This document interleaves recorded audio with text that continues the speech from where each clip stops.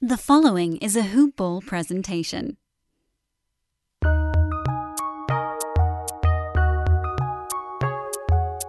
Welcome to the Fantasy NBA Today podcast.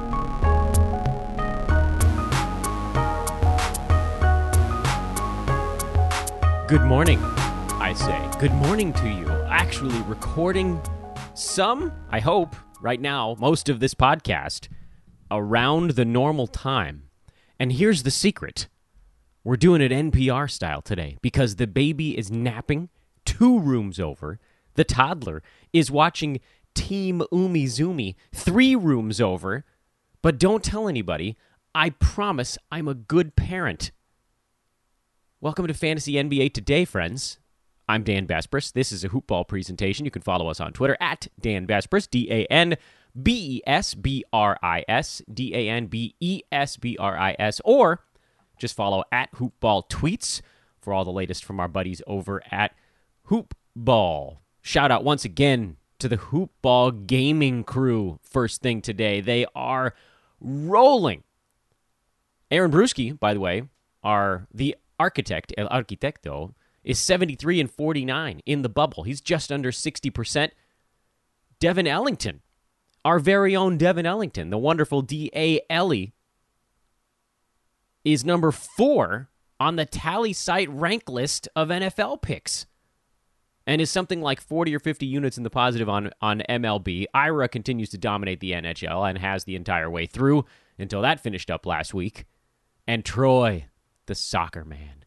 So excited for what these guys are building. Today in sports betting, an episode every day, breaking down the everyday card of betting. I know if you guys are enjoying me talking about the basketball stuff, that's just the logical next step is to check out our guys over at Hoop Ball Gaming. We're going to keep today's show relatively short. Obviously, shout out mybookie.ag and their continued partnership with us here. We need as many new accounts as humanly possible. So if you haven't done it yet, do it, because our handicap yesterday was on the money again. I mean, how many times do we need to nail stuff for you guys to jump on the boat with us? How many times? I don't know. Maybe that was it. There are only a couple opportunities left. Maybe one. As few, potentially, as one remaining opportunity, because the finals could be over on Friday. And after that, I'm not going to talk betting for a while. I hope you enjoyed our discussion on yesterday's podcast of bankroll management as well. But as you may recall, and let's dive right into things now. As you may recall, on yesterday's show, we talked about some expectations from the Heat-Lakers Game 4. I said I'd be hard-pressed to not take Miami and the points, even though with Bam coming back, there was an opportunity there for the Lakers to maybe have some actual greater success, believe it or not, with the Heat unable to space the floor quite as significantly. I believe that what I said yesterday on the side was, I don't know, I can't possibly take the Lakers to cover, and certainly they didn't, although that one ended up being a coin flip. So I think our reticence to dive in on the side in yesterday's game was warranted. The number was right. It was a relatively close game. The Lakers were a tiny bit ahead for pretty much the entire ball game. They were just like a couple of possessions up. They never really pulled away. There was at one point, I think, in the third quarter where the Lakers went up by 7, and I distinctly remember Mike Breen saying, "This is the largest lead of the game for either team." I'm like, damn, really? So that was a good old-fashioned slugfest yesterday, and that's kind of what we expected, because the thought was, look, if Bam comes back, the Heat move away from floor spacing and firing. Additionally, the Heat had clearly figured out a way to semi-contain the Lakers, which was limit LeBron and Anthony Davis, don't let them get straight to the bucket, and overcommit to that strategy. Where we saw Denver commit to that strategy, and it seemed like because Denver didn't really have rim protection, they sort of semi-committed. They did what was called pre-rotating. So they brought Jokic towards the paint before LeBron was driving against an inferior defender and forced him, or they thought they were trying to force him to give the ball up early. Problem was, if LeBron got any kind of an angle on Jokic, he could score on him because Jokic can't guard the rim. That's different with Miami. They actually have rim protection. Jimmy Butler is pretty good as a wing around the rim. Andre Iguodala, even in his old age, is still pretty good as a protector of the paint. And then obviously Bam Adebayo, who didn't have any blocks yesterday, but does deter shots if you get near the bucket. They just, where the Nuggets had Jeremy Grant, the Heat have 3 or 4 guys that can do kind of that same stuff. And you saw a little bit of it yesterday where, neither LeBron nor AD had this, from just a numbers standpoint, their box score doesn't leap off the page at you. And a lot of that was by design. That was the Heat saying, look, we're not going to give these guys the opportunity to take 20 shots and make 15 of them. If they're going to make shots, it's going to have to be tougher ones, or they're going to have to just beat us. It's going to have to be transition, live ball turnovers, things like that. So what you saw in Game 3 carried over into Game 4, which was they were forcing LeBron to get rid of the basketball, and if he didn't, if the King was making decisions that were based a little bit more on him just sort of bulldozing, he was probably going to turn it over. And he did have 6 turnovers again until he made the proper adjustments later in the ballgame. And even then, Miami had a really good defensive plan, and they still will. I mean, this series isn't over yet. They have a couple days off, both teams. This will be good, I think, for both teams. You might see Goran Dragic back on Friday. Certainly for the Lakers, getting Danny Green closer to healthy is a really big deal for them. He's an underrated asset on another championship-level team. It's not coincidence at this point. He's not just a guy that tags along. He has some of the best advanced numbers in the NBA again. But we're getting off topic. Well, we can talk Danny Green later. The point of yesterday's game was, going into it, our thought was, look, if Adebayo's back, we're taking the under. Because I don't think the Heat play a fast game with Adebayo in there. They run a lot of dribble handoffs, balls, not as many ball screens, not as much Jimmy Butler isolation. There's going to be a lot of motion, but it takes 12 to 15 seconds just to get into that kind of offense. And if the Lakers cover the first or second opportunities there, it's going to be a 17, 18, 20-second shot clock play.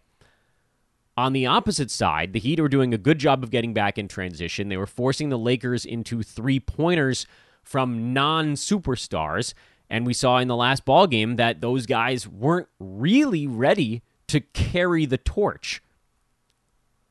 And the Lakers hit 14 threes in yesterday's ball game. So, I mean, they took a ton again. I don't think we should be surprised by that. This is part of the game plan. But again, it's that same mentality where the Lakers are going to try to move the ball towards the key. The Heat are going to bring 1,000 defenders down if they have to prevent a layup. And the Lakers are going to swing it around the perimeter. It's going to take 14 to 20 seconds. Someone's going to get a wide open 3-pointer. But that someone is probably not a guy that really scares Miami. And the Heat basically said, look, we're betting that you don't have enough guys on your team that can make a clutch jumper. And they were wrong in yesterday's game because, of all guys, secret stud Kentavious Caldwell-Pope, who after a brutal first game against the Blazers, and not particularly good in the last one against the Heat, but other than that, he's actually been really, really good in this postseason. Color me surprised, because I didn't think it was going to show up like this, but he was marvelous. He had a huge 3-pointer and a big layup down the stretch.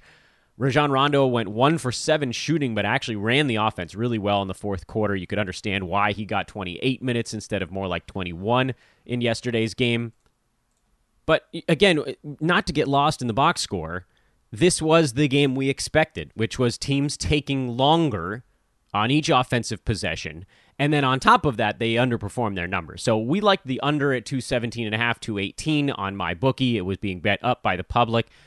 I thought you might be looking at like a 210, and then it ended at 198 because of the way the two teams played. Lakers' 15 turnovers was still a little bit on the high side, not overwhelming, really. The teams did a really good job on both sides of not fouling all that much, although even watching the game, I could have made a pretty good argument that the Lakers got whistled for some weird shooting fouls that sent the Heat to the line an extra couple of times. But just from digging into the very simplistic numbers, the Heat were only on pace to score 99 points in a regular, if they hadn't underachieved in shooting from the field. Okay, they weren't really expected it. It wasn't like they vastly underperformed. They underperformed by a little bit because they shot the ball poorly at 42.7%, but they didn't turn the ball over much, so that helped to boost their number a little bit more. And, 81% at the foul line, again, is decent enough. They hit 11 three-pointers, and so it actually worked out pretty close to the expected number. Lakers side, they actually were on pace to put up a few more points than they scored as well. Both teams underperformed by a little bit, so you roll it together. Lakers were expected to be around 104, I believe, so they underperformed by about one possession as well. So the two teams only underperformed by about two possessions, which I think is critical when you think about the Friday game where the line is out and Lakers by 7, total of 216 right now. So they really didn't adjust the number down all that much. I know that it seems kind of like a quick, like an obvious conclusion here, but this game ending at 198 when it should have finished at about 203, 204, I think a lot of people, and this is actually something that confuses me a tiny bit just based on the way the money's expected to come in. I know in general, public bettors love the over, but I have to think that public bettors also love what they saw most recent. Recency bias plays a very large role, and recency bias would suggest that people might bet the under, which, frankly, I kind of like. And people are going to say, what about Goran Dragic coming back? I don't care about Goran Dragic. That just moves Tyler Hero into Kendrick Nunn's job and Kendrick Nunn into no job. The Lakers had a pretty good plan with Dragic, who, even if he plays, isn't going to be anywhere close to 100%, playing on a torn plantar fascia. So he's not going to be moving that well. The one thing he does that Tyler Hero doesn't do all that great is get to the foul line. But Hero is, by all accounts, a better spot-up shooter. Dragic, their games are not that different, actually. You make them put it on the ground and shoot off the bounce. Neither one of those guys likes to dribble and then fire. Most of them like to catch and shoot or get it to the rim and then kick out.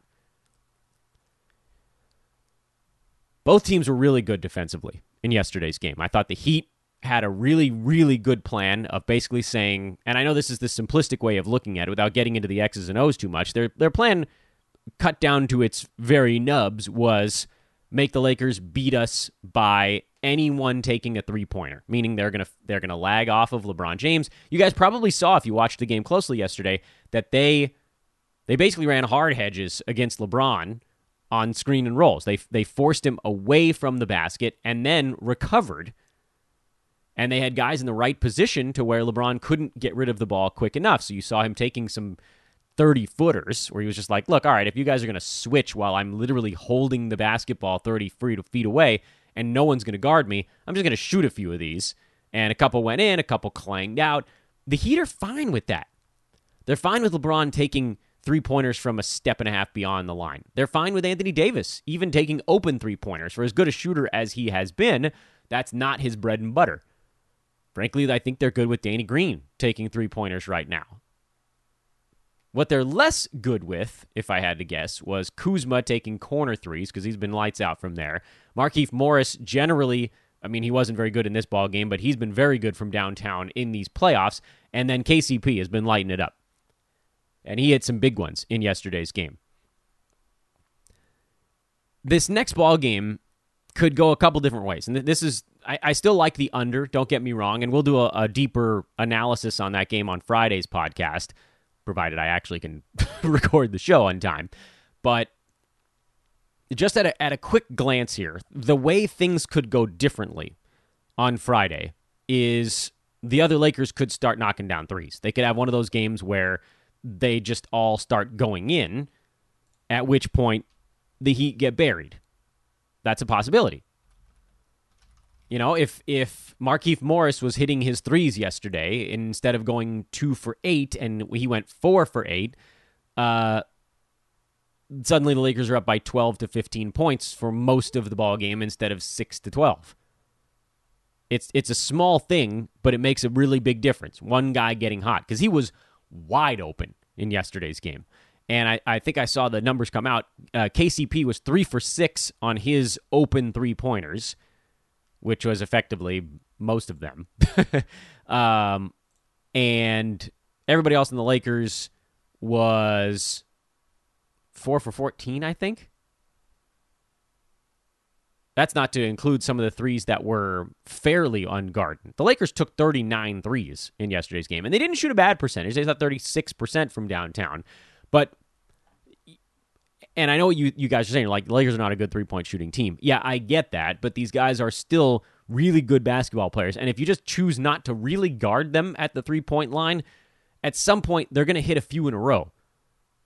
Remember, for a while in yesterday's game, the Lakers were actually hitting them at a pretty good clip. It's how they were maintaining that 8 to 10 point advantage. And then the fourth quarter, I think the Lakers missed their first 7 or 8 in a row. The Heat were whittling it down. They got to within 1 or 3 or whatever it was. And then LeBron had a few drives where he got fouled. The KCP hit the big three, the layup. Rondo had a big layup. And the Lakers were able to push back out in front by 7 to 10 points. Tyler Hero hitting a backdoor three-pointer at the buzzer made it a 6-point final number. Another thing that stands out to me when I look at this ball game, and I want to continue to talk about what could go differently in the next one. If the Lakers come out and they hit 40 to 42% of their three-pointers in the next ball game, that's, again, the difference of only hitting 2 or 3 more. It's not like they would need to blow the doors off the building on these wide-open three-pointers. 40% of 39 is 15.5. So they were only off by about 2 3-pointers in yesterday's game from hitting 40%. And then suddenly the Lakers go from being 2.5 points under their expected pace to 3 to 5 points over their expected pace. What if they scored 108 or 110 points yesterday? It would have been really simple. That's a difference of basically 2 to 3 made shots over the course of the entire ball game. And then what if that changes the way the game goes? If one team gets out to a big lead, it changes the pace of the ball game because the two teams, the Heat would have to speed things up if they fell behind. If the Lakers fall behind, the Heat will continue to try to slow things down. If it's close, it'll stay slow. What could go differently on the Heat side? Interestingly, not all that much. I actually watched yesterday's game, and I thought the Heat hit some extraordinarily difficult shots. Adebayo dribbling into an 18-footer. Tyler Hero, the teardrop over Anthony Davis that he threw higher in the air than he was far from the rim. By all accounts, the Lakers had the easier shots in yesterday's game. We talked about that a lot throughout the playoffs. Which of the teams has the easier shots? Now, that was helpful for us when we were dealing with series that had a spread of only 2 or 3 points. It was very easy to take the team that was getting easier shots when they weren't laying very many points. Lakers laying 7, so that analysis doesn't help us all that much. You can't just say, well, they're getting easier shots, so they're going to win by 8. No, that's too hard. And as you saw yesterday, they were getting the easier shots, but they were up by 9 at the very end, and it sat right on the number, and a Hero three-pointer flipped it over. The Hero three-pointer, by the way, totally changed the way his box score looked. He was at 18 points on 17 shots before that. And a desperation 3 at the buzzer made it look like he had a bigger game than he did. Overall, the Lakers had an answer for almost everything the Heat tried. And that's what has, throughout these playoffs now, and LeBron talked about the chess match during his post-game interview, that's what's made the Lakers so incredibly tough, is that they've actually made some pretty good chess moves, and they've sort of worked their way up the difficulty scale. Not to say that Miami's the toughest team they've played. I think Denver's actually probably the toughest team they've played because there was really nothing the Lakers could do to stop the Nuggets. They didn't have a true weakness on their offensive end. But just, again, from the chess standpoint, with Portland, it was like, look, this is easy. We're just gonna run a hard hedge on Dame and CJ and make them beat us off the dribble. We have the big bodies inside to deal with that. They're not going to beat us this way. With Houston, it was double Harden, get him out of the play, let Westbrook take 3-pointers. Everybody else is pretty useless. With Denver, it was try to make it a Jokic and Jamal Murray 2-man game, put someone bigger on Murray, that he couldn't necessarily beat easily off the dribble, force Jokic to back someone down for 6, 7, 8 seconds and take them out of their offense and hope that they just don't shoot that great. And now with the Heat, it took a couple of games because, game 3, the Lakers just really weren't engaged defensively. And I said it in between games. My thought was, why are they playing so close to Jimmy Butler? Why are they letting him put the ball on the ground? Make him shoot. Jimmy still had a pretty good ball game yesterday, but he had to work for it, man. He had to seriously work for it. 22, 10, and 9, 3 steals and a block is a great fantasy line, and he had a really good ball game overall. But the Lakers put Anthony Davis on him for stretches and shut him down. Shut him down. Duncan Robinson, remember the fading bank three-pointer? The Heat got nothing easy in yesterday's game. Their easy buckets came on broken plays. The Lakers had a really good defensive plan, and they finally executed it. And when Kelly Olynyk came off the bench, they were ready for him. They ran him off of screens. They were ready for his sort of weird moves towards the paint. And, of course, Anthony Davis staying out of foul trouble was a big deal. I got to give a shout-out in this game. AD's defense was one of the best defensive playoff games I've seen in a long time. He was everywhere. Contesting threes, contesting drives, blocking shots. He had 4 blocks in the ball game. He had more blocks himself than the Heat had as a team. He was brilliant. And I know LeBron had the bigger game, 28, 12, and 8, with some key free throws down the stretch. But Lakers had no chance in yesterday's game without Anthony Davis. I think they were plus 17 with him on the floor and minus 11 in the 7 minutes he wasn't playing. He was everything. He was everything to them. The only reason their defense worked the way it did is because AD, and I've said this before, and people have told me that he's lost a step, and I said, I don't think so, guys. I think he's just not going full bore during the regular season. You guys forgot what AD did to Portland himself in his Pelicans days. I know Drew Holiday was on the other end of that at the point of attack, but they basically were like, look, AD, you've got a quadrant of the floor. You deal with everything from here to here, and the other 4 of us, we'll just take this area, this sliver over this way. He's insane. His defense is insane. If Anthony Davis is this engaged defensively on Friday, the Lakers win the championship on Friday. It's basically as simple as that, because schematically both teams have each other figured out, and it's just going to come down to effort. And so that's where we get to, and we'll do a Friday breakdown on either Thursday or Friday show, depending on how things go. What the hell's today? Today's Wednesday. For today, I thought it was interesting just to go over yesterday's game and how the pace was super slow. Should have ended at around 2:04. So by all accounts, we do still have a lot of wiggle room on that front.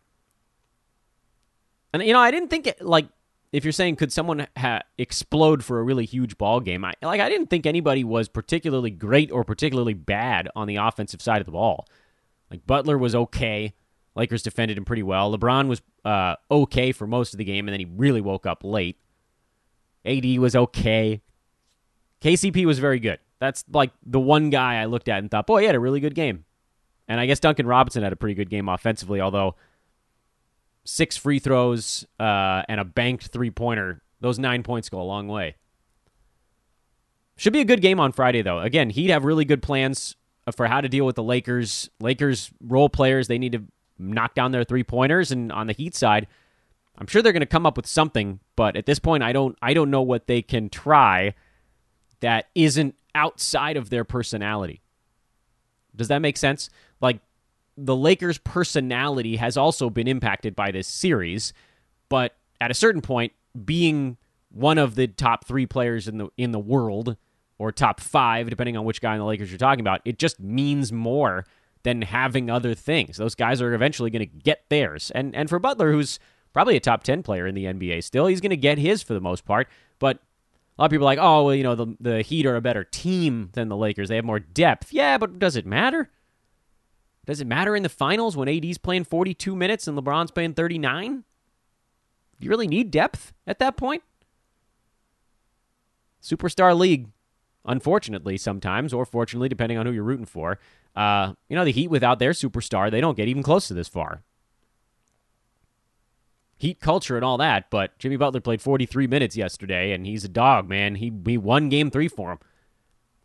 So anyway, not trying to make both sides feel good in this analysis, but the Lakers have, I think to this point, taken more away from the Heat than the Heat have taken away from the Lakers. Is that fair? And that's why LA got just ever so slightly better shots, and that's why they won the ballgame. That's your breakdown. I'm going to keep this one short, mostly because, I don't know, when a kid might yell at me for needing something. Enjoy your basketball less Wednesday and Thursday. Take in some baseball playoffs, if that's your jam. And we'll have another episode for you tomorrow. What we're going to talk about is anybody's guess.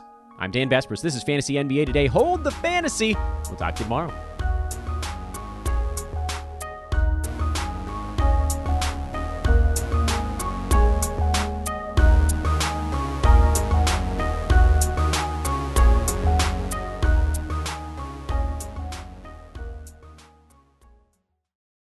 This has been a Hoop Ball presentation.